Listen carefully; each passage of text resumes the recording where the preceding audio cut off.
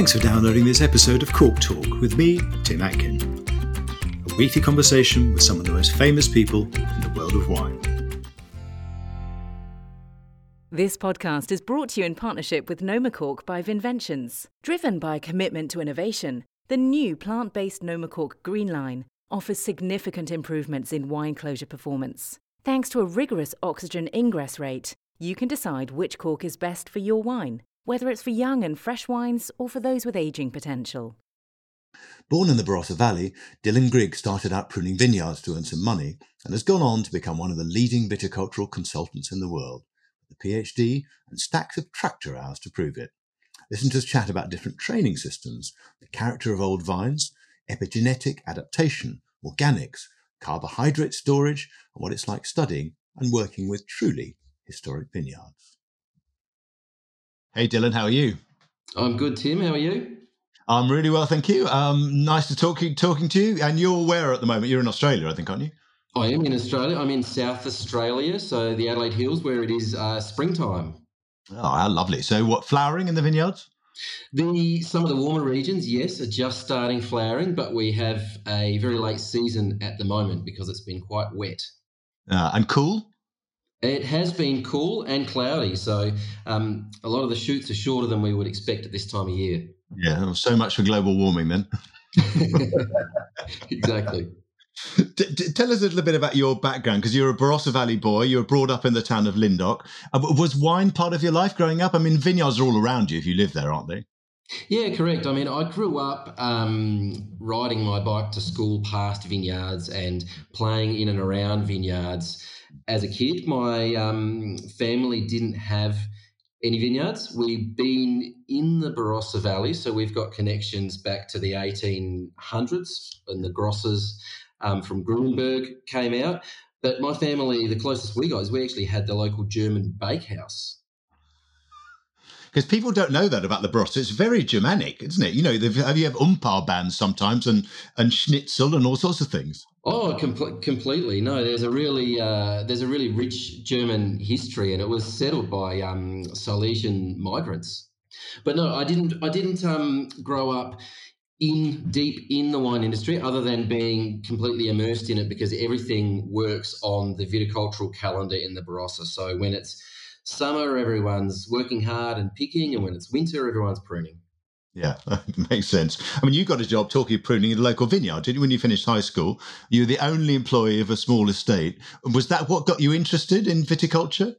Yeah, it was. Well, actually, at high school, I didn't do, I did tech studies and PE. I think I did golf in year 12. I didn't have ambition of going to university. I was one of those really hands-on sort of people, always want to fix things and build things. So when I left school, I actually studied to be an apprentice chef, and I got 3 years through an apprenticeship, and the pay was crap and the hours were worse. So I quit it. And what job do you get in June in the Barossa Valley when you're a teenager? Pruning. So that's kind of how I fell into working in vineyards. Yeah. And then you went on to do a BA in viticulture, Adelaide University, didn't you? Yeah, exactly. So what I did was I started working in the small vineyard, and then from there I worked for a larger company. In the 1990s, there was a big expansion in Australia and in the Barossa Valley, and I had a good job and worked my way up quickly from just a tractor driver, labourer, to being vineyard hand, assistant manager. And by that stage, I was managing vineyards in the Adelaide Hills, and I had questions that my boss couldn't answer, and he said, I think you need to find a mentor or maybe do some more study. So they were keen for me to sign up and do the part-time 7 years and keep working, but I'm a bit more of the type of person that if I'm going to do it, I'm going to do it full on. So I picked up the books and did the mature age entry, and I did my BA as a mature age student. How old were you then? 22, 23. Oh, it sounds young to me. Yeah, I know, but luckily because I didn't do any of the subjects that would get me into uni in high school, so I had to go the other way around and wait until I was old enough to be able to apply for the mature age entry. At which point I had to sit an exam, which I studied like buggery for. Sat the exam, passed, got accepted into viticulture, and then, boy, the learning curve. I didn't do chemistry, statistics, maths. I didn't do any of these subjects in Year 12. So we sat down in the lecture theatre in the first week, and it's all of the undergrads are together at this stage. There's hundreds of students. The lecturer gets up there and goes, all of you that did Year 12 chemistry, you might find the first 2 weeks a bore, because we're going to recap Year 12 chemistry in 2 weeks. I'm like, what? I didn't even do it Year 11, let alone Year 12. Tell us a little bit. You talk a lot about tractor hours. I mean, the tractor hours covers walking through vineyards as well, obviously. I just wonder, in your career, how much you've learnt from observation, especially during those early days, but what you've done since, as opposed to the reading and studying and the academic stuff you've done. I think, like I said at the beginning, is I'm a very hands-on person, and I think I've got good observational skills, and I like problem solving. So when I talk about tractor hours, I worked, when I first started pruning, the pruning machine, we had this air compressor and air snips. The pruning machine wouldn't work, so the workers would stand around and be like, oh, pruning machine doesn't work. Great, cool. We'll just rub our hands together. I'm like, bugger that. Let's just take the air filter off, pop the spark plug out, just check the gap, clean it and get it running. And it did. So I was always a bit like that. Yeah. And then when I worked for the larger company, I was still a teenager. They drove me to the tractor dealership and said, here's a brand new tractor, here's a couple of brand new implements, here's your timesheet, go for it. So I used to drink Red Bull, and eat hot dogs and drive the tractor for a ridiculous number of hours. So it has been useful, in other words. Yeah. It has been very useful. And also, I now have a PhD in consult, but if I'm out there with someone, I've done all of the things that I ask people to do pretty much. Yeah. So when it comes to tying knots or planting vines or fixing wires or any of those things, I know how it works from the ground up, basically. I mean, after you graduated, you went to New Zealand, didn't you, to work for Man of War on Waiheke Island, close to Auckland, lovely vineyards. Was that your first kind of encounter with cool climate viticulture? Because, I mean, there was bits of it in parts of the Barossa, obviously, but... Yeah, well, I mean, I was based in the Barossa, but the company that I worked for had vineyards in the Adelaide Hills. Okay. And the Adelaide Hills guys were like, oh, we don't want to work there because you've got to, spray more often and there's more weeds and there's VSP. Because it's wetter. Yeah, because it's wetter. Yeah. So I took on that job, and then when I stopped and went to university, I was working for a consultant and working on projects throughout the Adelaide Hills, which are cool climate. So Pinot, Chardonnay, Sauv Blanc, these sorts of things. And then when I after uni, went over to Man of War, I think that was warmer climate because it's surrounded by the Hauraki Gulf. So there's always a large body of water around. So I remember it was the first time that we pruned all year in T-shirts. Like I had a year-round farmer's tent. Because it's a special microclimate, isn't it? I mean, they grow Syrah. Yeah, they grow Syrah and Cabernet and these things. I mean, it was a great place to learn as well because they were very, very well funded. So it was kind of seen as a bit of an experiment. So they had blocks planted on every aspect, every orientation, and they had a range of varieties, some that they knew wouldn't work. I think the Gewürztraminer, for one, it just wouldn't set fruit. So they'd try and go, no, that doesn't work, pull it out. What does work, we put it in. So Leave it in. It was great. It was great to see that experimentation and some of those little track machines that we were using over there. Like it was really steep and pretty challenging viticulture.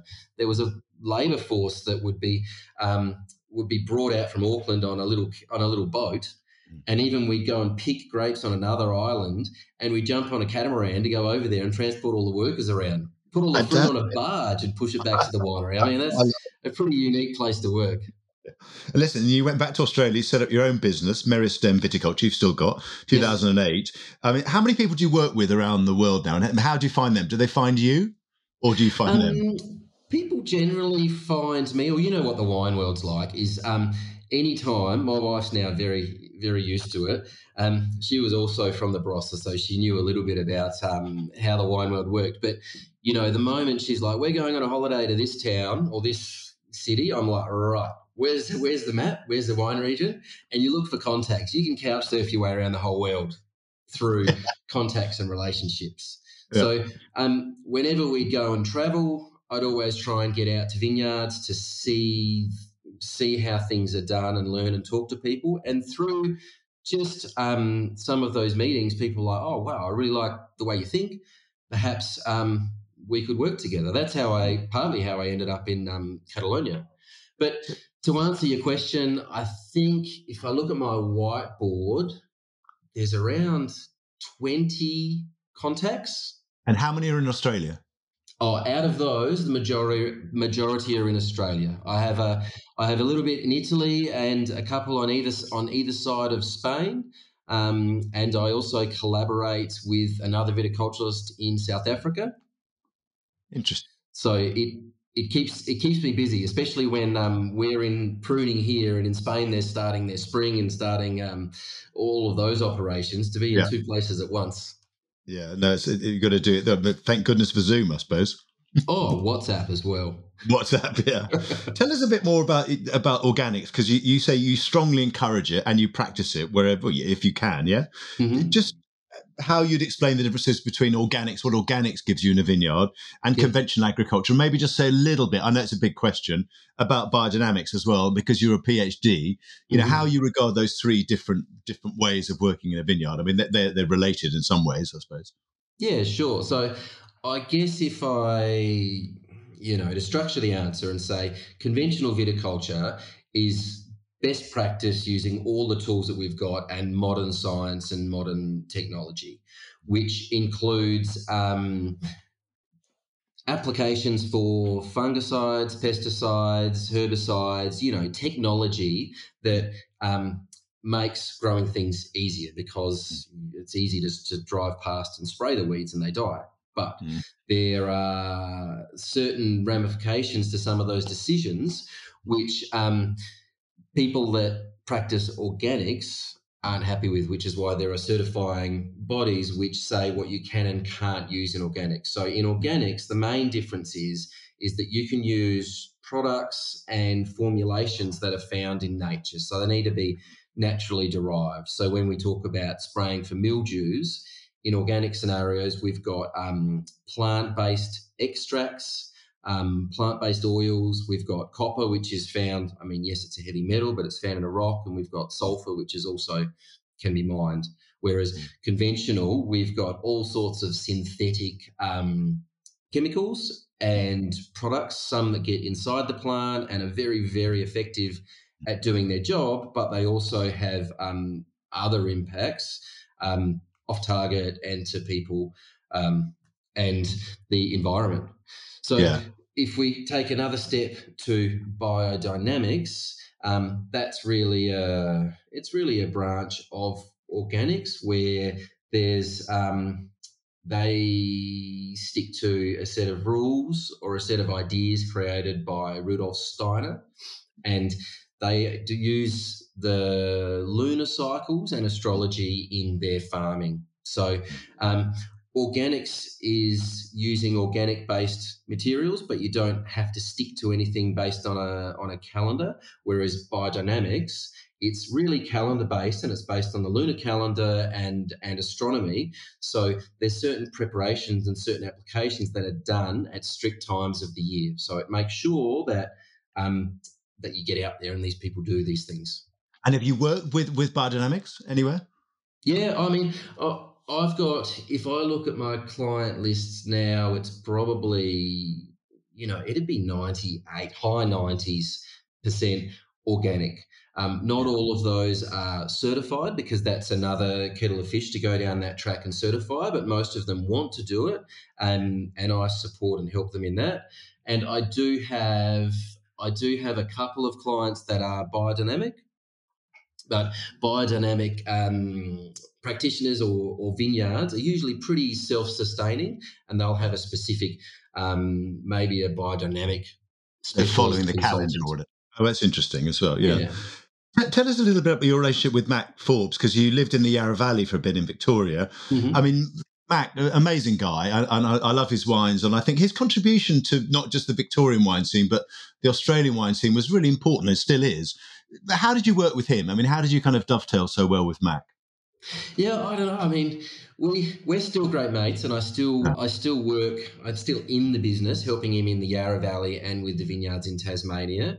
So the way that we met was actually funny. When I came back from New Zealand, we landed in Melbourne, and my wife, I took us to New Zealand, so she's like, "All right, I've got a job in Melbourne." I started cold calling people to get some work in the Yarra Valley, and I started working at this winery called Sticks. And at the time, the boss of Sticks was like, "Oh, you've got to come to this shed. We rent out this little space in the winery and meet this guy. He's really doing some interesting things. Dylan, meet Matt. This is Mac Forbes." I'm like, "Oh, okay, Mac." That was it. and I would, I'd be working in that winery, and it was a 1,500 ton, like it was a big winery. And I was seeing lots of vineyards, and I'd always walk past and see what Mac was doing and talk. And we really kind of hit it off. And then he sent me a message one day and said, "What's your last name?" And I'm like, "Man, that's a weird question." And then I tell him. And then a few minutes later, a letter comes through with an employment offer. And he's like, do you want to come on board and be the viticulturalist? And I'm like, "Dude, you've offered me 3 days a week and you've got no vineyards. How's it going to work?" But, he's pretty visionary. So he's like, "No, I just want you to support the growers we've got. Yep. And the other 2 days a week, just go consulting." And I'm like, and you did. That's it, easy, Yeah. I've worked as a junior consultant previously, but, I felt like consultants were all, really old with heaps of experience. And he's like, "No, you get on well with people. I think you'll do all right." And so I started working for him, started consulting to a few other vineyards around. And then in the end, I was full-time with Mac, consulting maybe 1 day a week, managing 5 or 7 vineyards in the Yarra. So it was busy times. Tell us a bit about your PhD, because I know lots of people listening to this podcast will be interested in the subject of old vines, and you did your PhD in old vines. Where did you focus, and where were the vineyards? Were they all Barossa based or what? Yeah, so it's a good question, because in terms of old vines and the stock of old vines that are available globally, the Barossa Valley actually has a very large number of old vines still on their own roots. So the Barossa, if you don't know, or South Australia in the whole, doesn't have phylloxera. So we've actually got pre-phylloxera vines dating back to the mid-1800s. Which are very unusual, has to be said, yeah? Which is very unusual that they've survived in quite large numbers. So we've got the oldest, there is the oldest Syrah or Shiraz, Grenache, Mataro, Cabernet, Semillon, all in the Barossa, because they were planted in the 1800s. They came out very early and they persisted. So to do a scientific study, what we did was we tried to find old vines, but then young vines that had been taken from the same genetic material, so from the same vine, and planted nearby. Now, in the Barossa, that's a pretty common thing to have your old block, take cuttings and propagate and plant next to it on the same soil with the same management, your young vines. So there was a lot of opportunities to do that in the Barossa, so had to filter through the sites that were the most typical and the closest in terms of management and soil and health and all that between old and young. And then we basically followed the old vines and the young vines for 3 years, measuring everything from shoot growth and plant physiology to grape chemistry. We made small batch wines. We looked at the flavors, aromas, chemistry, and even the genetics and epigenetics to compare them, which you couldn't really do that in many other places of the world to find something that was set up that well. I mean, it wasn't perfect, but we had to start somewhere. And this whole discussion of old vines, there's just so much leaning on the counter hearsay that it was good. And it was good. And when I went and talked to my supervisor when we moved from Melbourne back to Adelaide in the Adelaide Hills, I said, I don't want to do a PhD on one specific thing and be an expert in a protein. So when this project was pitched, I was like, yep, perfect. I mean, it was a nightmare. I had 5 supervisors and there's 7 chapters and so many disciplines and collaborators. But You got a distinction, so you must have done a good job, right? Yeah, I mean, I read really widely and sunk right into it. I still kept consulting while I was doing it, but it really captured my imagination. I've met heaps of great people around the world from that project and studying, and hopefully advanced our knowledge so that if someone else wants to pick it up and run with it, there's some baseline material. It's interesting, this definition of old, isn't it? Because there's no definition. You see things on labels in France saying vieille vigne, and it could be 25 years old. And South Africa, is doing very well with the Old Vine project. Mm-hmm. Their minimum there is only 35 years old, which, as you said, by the standards of Barossa or parts of Spain, would be a young vine, really. Do you think we need a definition of what is an old vine? Could you come up with one in terms of age? I think we do need a definition, and, my loose definition is kind of the working life of somebody. If you're out there, if you plant the vineyard and you work on it and then you retire, maybe it's 45, 50 plus years. Yeah. Because 35 years I don't think is that old. I mean, I've been in the wine industry, it'll be coming on 25. And in the scale of how old these plants can grow, that is a fraction of their age. And also, if we're saying or if we're proposing that old vines have these inherent qualities, at what age does that kick in? What do you think? At what age does it kick in? I think it starts maybe in the late 30s. Yeah. So it's got to be in the 30s, but it's got to be 50, 60 plus. Yeah. Interesting. I mean, they've got some character. I mean, you posed this question, I think, in a paper that you gave in Spain, where you said, are vines good because they're old or old because they're good? I mean, is it a bit of both? I think it's got to be a bit of both. And if we use, I know the Barossa very well, and there's some areas in Spain where it fits also, but you've got to have a vineyard that's productive with the peaks and troughs of not only the environment, but fashion and winery demand cycles and economic cycles, and in some parts of the world, conflict and war. So for a vineyard to survive those things, it's got to be planted in the right site. So it probably was good to begin with. So out of the 5 sites, just quickly, out of the 5 sites that I had in my PhD, which include Hill of Grace and the Freedom Vineyard in Langmile, all 5 of these sites had a small stream within one straight football kick. So back in the 1800s when they were planted, Prue Henschke told me there's a German word for it, or a phrase for carrying a bucket of water to the vines to keep them going. So all of these vineyards were close to water, so that probably helped them survive. Whereas there may have been vineyards planted nearby or with different soils, but they just didn't make it through. So they were probably good to begin with. And, now they've continued to produce good quality fruit and not die. So they're now well respected and looked after and valued. Yeah, so chance in a way. Well, I mean, foresight in that they planted it near a stream, but also a little bit of chance that they suddenly realise, hey, the vines need water. Oh, and loads of chance too. I mean, when I was in Madrid, there was a talk about old vines and growing vines to be old.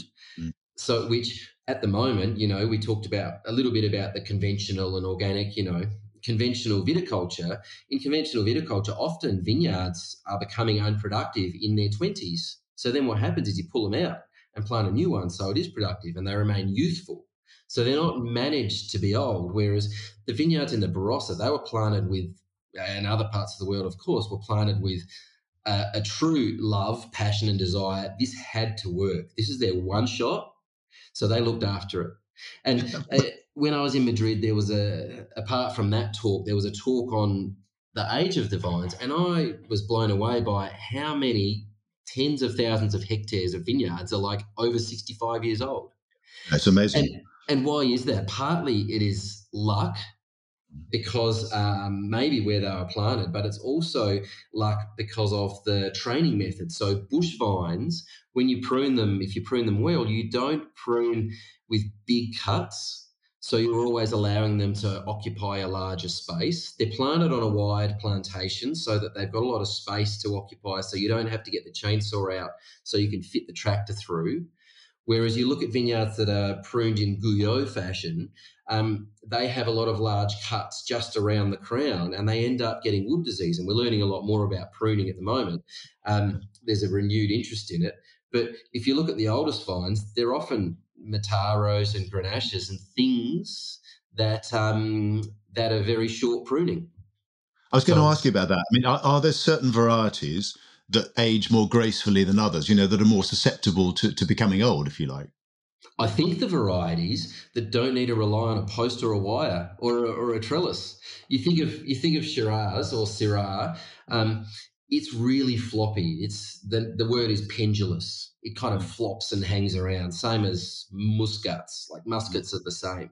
So to have a very old vine of that, it needs to grow short shoots, or it needs to have some support, or it will kind of fall apart, or maybe get driven over, or have disease and then not be good and pulled out. Whereas vines that grow erect, like Mataro or Grenache, for example, they grow upright. So they're able to be pruned quite short and they're erect. So if you prune them well, they can form a trunk and be somewhat self-supporting. So they can they don't need to outlive a trellis because they never had one to begin with. You talk sometimes about finding the right site. You've mentioned it already today. Do you think the finding the right site has become more scientific now? I mean, I think in the old days, people just looked at a slope and said, "Yeah, I think that might work." Or is there still, to that degree, is there still a degree of emotion when you go to a vineyard? And I mean, Michael Hill-Smith told me a few weeks ago, he said he saw this vineyard in Tasmania and said, "I know that's a good site," within 20 seconds of looking at it. Do you still get that sometimes, where you don't need the science to back it up? You just get a sense of what a great vineyard it could be? I think yes, completely. I had a client call me once and he said, "Mate, I've got this vineyard. I don't know. You might tell me to pull it out. Could be," he talked like this, really quick. "Could be rubbish, but come out and have a look." And I got out the car and was like, "Mate, this is great." You could just feel it. I mean, Mac Forbes is a classic. He's planted down in Tasmania on a slope that's steep and facing the wrong direction, but, he got the feeling in his bones. I think in the new world, we can plant anywhere we want and we can plant whatever we want. So in the old world, they've been fortunate enough to have generations or since antiquity to select the best sites, the best varieties, all of these things, which now with appellations and things, it's kind of, it may be a bit of an Achilles, but here we don't have that. So I think we have to use our own experience, which might only be a few generations old, and go, I think that this will be a great site. But then I also think that we've got the technology. So instead of just throwing a dart at the wall, we can run some scientific filters over a site and actually have a dartboard and go, right, what do you want to plant here? And they go, oh, this is going to be a great site for, let's just say, Nebbiolo. Oh, okay. Well, let's just have a look at a few of the other Nebbiolo vineyards around, or if there's none around, like Michael Smith in Tasmania, you look at them on the mainland and you compare the attributes of site A and site B and see if they're even within QE. So you might plant something that's just never going to ripen. So and that would be crazy. That would be crazy. It's an expensive mistake, isn't it? Exactly, but people do it. People do it often. Or they say, oh, I think this is going to be great for this variety. And we go, all right, well, let's have a look and do an analysis on the solar radiation and the elevation and the number of frost days, just so that we can use those tools or that knowledge to give us the power to make a good decision on where to put the vineyard or how high up a slope or the row orientation. So I think there's, with almost all facets of winemaking and viticulture, there's some art, but you're talking to a PhD. That's got to be underpinned. There's got to be some science as well. Underpinned by science, but we can't forget that science is only as current as the latest research, and by definition, it's always out to be proven. well, not incorrect, but there's always improvements to knowledge to be made. Yeah, I think that's very true. I mean, tell me something about, because you mentioned this earlier, epigenetic adaptation. Can you tell us a bit more about it? Because it's how a vine adapts to its environment. Would that be a simplistic way of putting it? I think that, yeah, it's simplistic, but it's accurate. I mean, plants, all living beings have epigenetic, which epi means above, so above genetic modifications, which plants being sessile, as in they cannot move, they have a lot of epigenetic modifications, or they use epigenetic tools to modify their gene expression to suit a certain environment. So, for example, if a plant is growing in a very salty situation and the exact same plant is growing in a situation without salt, they'll have different epigenetic profiles, and one can grow with the high salt levels because its epigenetics have shifted a little bit, but the underlying genome is exactly the same. So it's almost like the vine's thinking, is it? Well, it's adapting, and it's kind of, to explain it simplistically, I say it's kind of like the dog ears on a page of a book. So your book, if the book is the genome, so that's the variety. Let's just call it Grenache, because I always talk about that. The genome is the book, and the whole field is planted with the same book. And if that vine is planted a long time ago, say in the 1900s, and it grows, no problem, it's getting used to its site, where the sun comes up, where the sun goes down, where the prevailing winds come from, how long winter is. And then in the 20s, 20 years later, it has a really heavy drought. It remembers the drought because plants, it's been proven with grapevines that if they're exposed to a stress, the next time that they're exposed to that same stress, they will stress less. And in the lab, that's been shown to be measurable by the epigenetic profile of the vines. Interesting. So it's kind of like they dog-ear that DNA and go, right, let's stress less, because I remember back in the 20s when we had that real period with no water. So we're just going to chill through this drought in the 80s. Whereas young vines, a juvenile, they're like a puppy and just running all day. They're like, we need to get our seeds right. We need to get sugar. We need red berries to give it to the birds to spread. It's experience, basically, isn't it? Yeah, it is. And we're learning, we've got a lot to learn, and we're learning a lot more about it. How does this work? I wonder, we're living in this warming world, drought, heat, climate change. Old vines seem to function better. I've seen that in Spain this year, that people with older vines said they were less stressed. Is that established root systems? Is it carbohydrate storage? Is it different massal selections? Is it this, epigenetic adaptation? I suppose it's a bit of everything. Is it from what you're saying? I think it's a bit of column A, B, and C. Yeah. So I think, looking at my PhD, one of the things that came up was what is different with old vines is they've got this larger permanent structure of carbohydrates to draw from. And there's some other studies that have come out that have shown a similar thing. When the vines first burst in springtime, they use that carbohydrate store to grow. And if they don't have a large reserve, they can deplete it quicker. So having a bigger buffer, I think, definitely helps. And old vines do often iron out the ups and downs of seasonal variation quite well. Sure, some of it's to do with root area, maybe not the exploited area, but as roots grow, they build. Their permanent framework will increase, which will also store carbohydrates, while the feeder roots turn over each year. The main root structure will actually thicken over time, so the plant body will be bigger. Epigenetics, I think, does come into it also, because one thing I found when I was studying in my PhD was that we would look at the same. I tested the genetics of all of the vines, which were all Shiraz. So on a plot, they were all like bang right in exactly the same spot. So identical genetic